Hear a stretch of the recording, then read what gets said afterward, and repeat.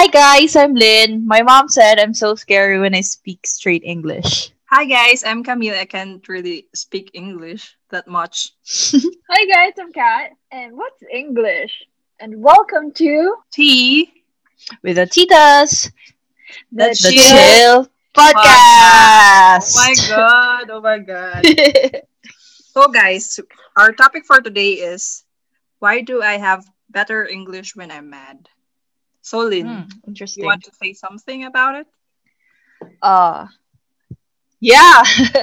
Okay, so in our family, we speak English, Tagalog, and Pangasinan. So it's always Oh. a mix at home, even at home.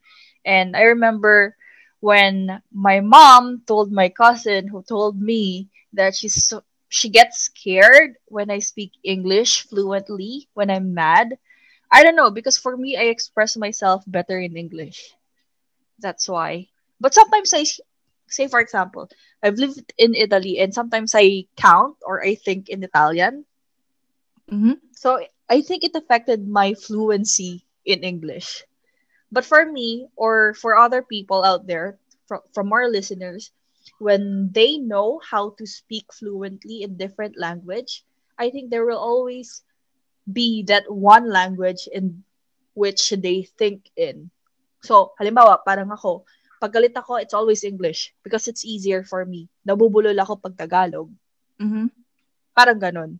So, that's why I think I speak better English because that's how I was wired, I think. I guess that's your usual way of speaking talaga.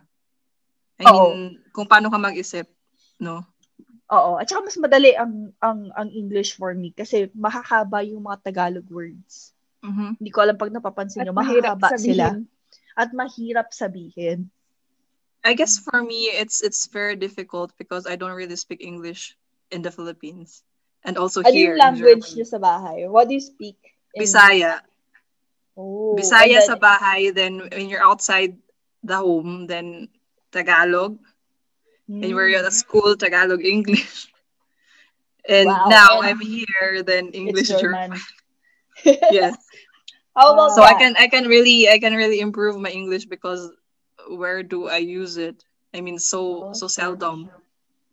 And if I'm going to use it, the people who am I speaking with are also not good in English. So how could I improve my English at this point? So yes, and There's also that my trying part. exactly, and also my English is very affected because the structure of German sentences are very different in English. oh, yeah. Yeah, yeah. Exactly. I relate Yes. to that. It's different, yeah. Mhm. And they're very particular about the prepositions and how you do that or reflexive. The genders. Yes, Mm-hmm. and gender. So sometimes na medyo nalilito na ako kung tama ba yung sinasabi ko. Feeling ko, for example, may sinasabi ako nun, laging nauna yung noun and then yung verb. Tapos hindi ko na Mm-hmm. maisip kung ano ba yung, paano ko ba ito sasabihin? Parang sobrang, Baliktad kasi, no? oo, parang lagi kasing nasa isip ko, laging noun, tapos verb. Tapos Oo. huli pa yung susunod na verb. I mean, Oo. meron kasing health verb, tapos meron pa yung mismong verb talaga. So yung ako mismo, kung pag iisip ako, parang naiisip ko laging noun, tapos verb, ay yung subject, tapos yung verb. Tapos yung ano, yung object ng verb ko. Tapos may verb pa, tapos inisip ko, oh God, mali pala. Mali na pala yung sinasabi ko. So, Oo. I guess yung structure talaga. yeah. Yeah, for me, I speak better English when I'm mad because at home we speak a lot of English. And then we speak Tagalog and Ilocano too. At school, we speak English and Tagalog, and my friends speak Ilocano when they're at break. But I think it's a little influence from my parents because when they get mad, I know they're mad because their English is straight. And I was thinking back at Yeah. then they'll call me on my full name. They'll really call me out with my middle name, which is my mom's surname, and my family name, which is my dad's surname, which we all use. I think there's a psychological background to it. Now that I'm thinking about it, siguro kasi pagka naggalit ka, mas lesser yung inhibitions mo, mas lesser yung mako-conscious ka sa pagsasalita, Yes ganon. po, yeah. Kaya parang dire-diretso ka lang nung nagsasalita. So then you are actually more fluent na magsalita. Or maybe Kasi that's feeling ko how it yung, is. I guess kasi yung feeling mo is, yung focus mo nandun sa feelings mo, hindi dun sa kung ano yung isipin ng ibang tao, I guess. Kaya Mm-hmm. medyo, mas nabo-voice out mo kung ano yung gusto mo kasi sobrang, yung ano mo, yung parang intimate ka masyado sa nararamdaman mo na hindi mo na Oo. naisip yung mga considerations mo. For example, kung normal yung pag-iisip mo that time.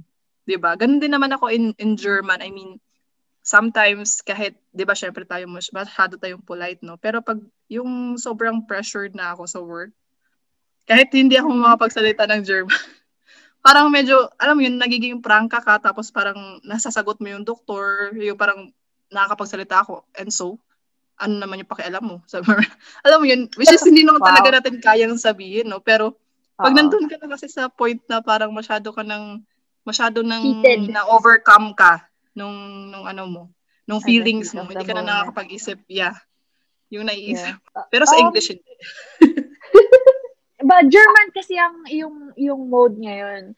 Kaya Yes, parang yun. gano'n. Siguro gano'n, no? Kaya yun. Kaya mas nakakapagsalita ka ng German in short pag galit ka. So, dapat ginagalit ka Oh, para ma-practice yung German mo. Ganon. hindi, pero alam mo feeling ko meron ding influence yung consistency. Kasi for example sa work, consistent na German talaga yung sinasalita mo.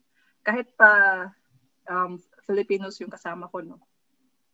Kahit sa endorsement, in German talaga kami nagsasalita. Kasi dahil yun na yung Wow. doon ka na kasi talaga, yun yung common na ginagamit nyo sa workplace. Gets mo? Oo. Hindi mo alam Mm, kung paano mo sasabihin yung mga bagay-bagay.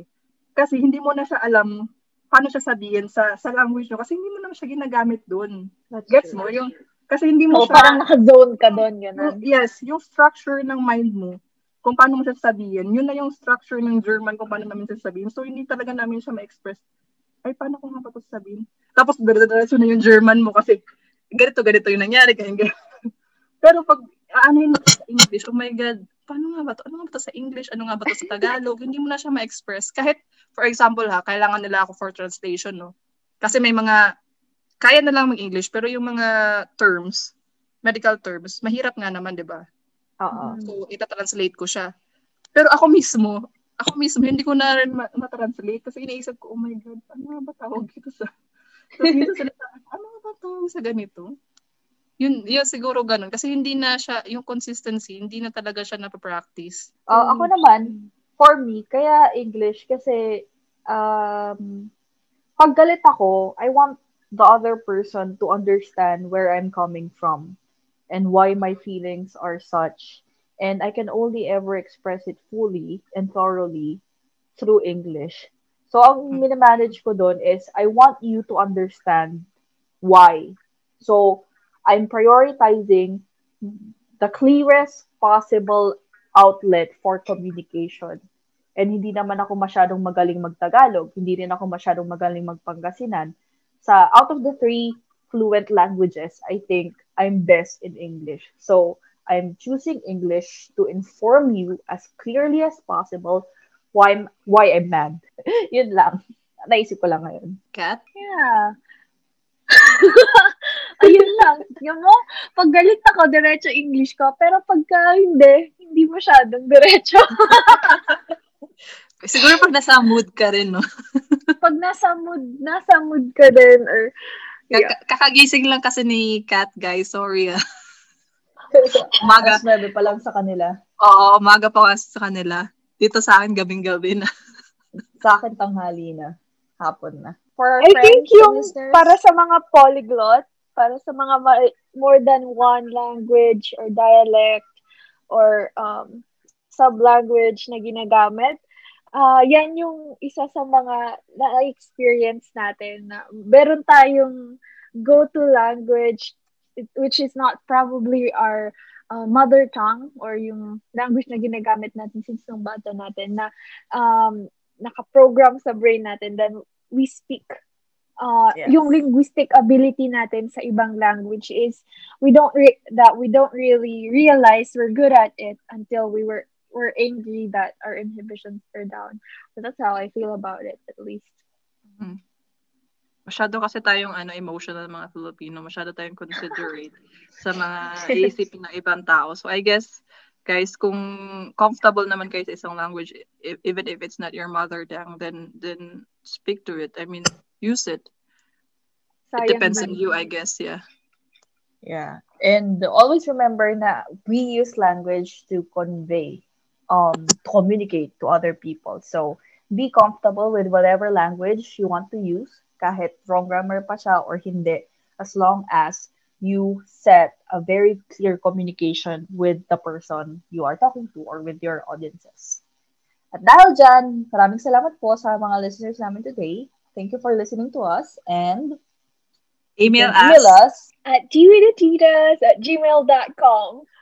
Until next time. Thank Bye, you. friends!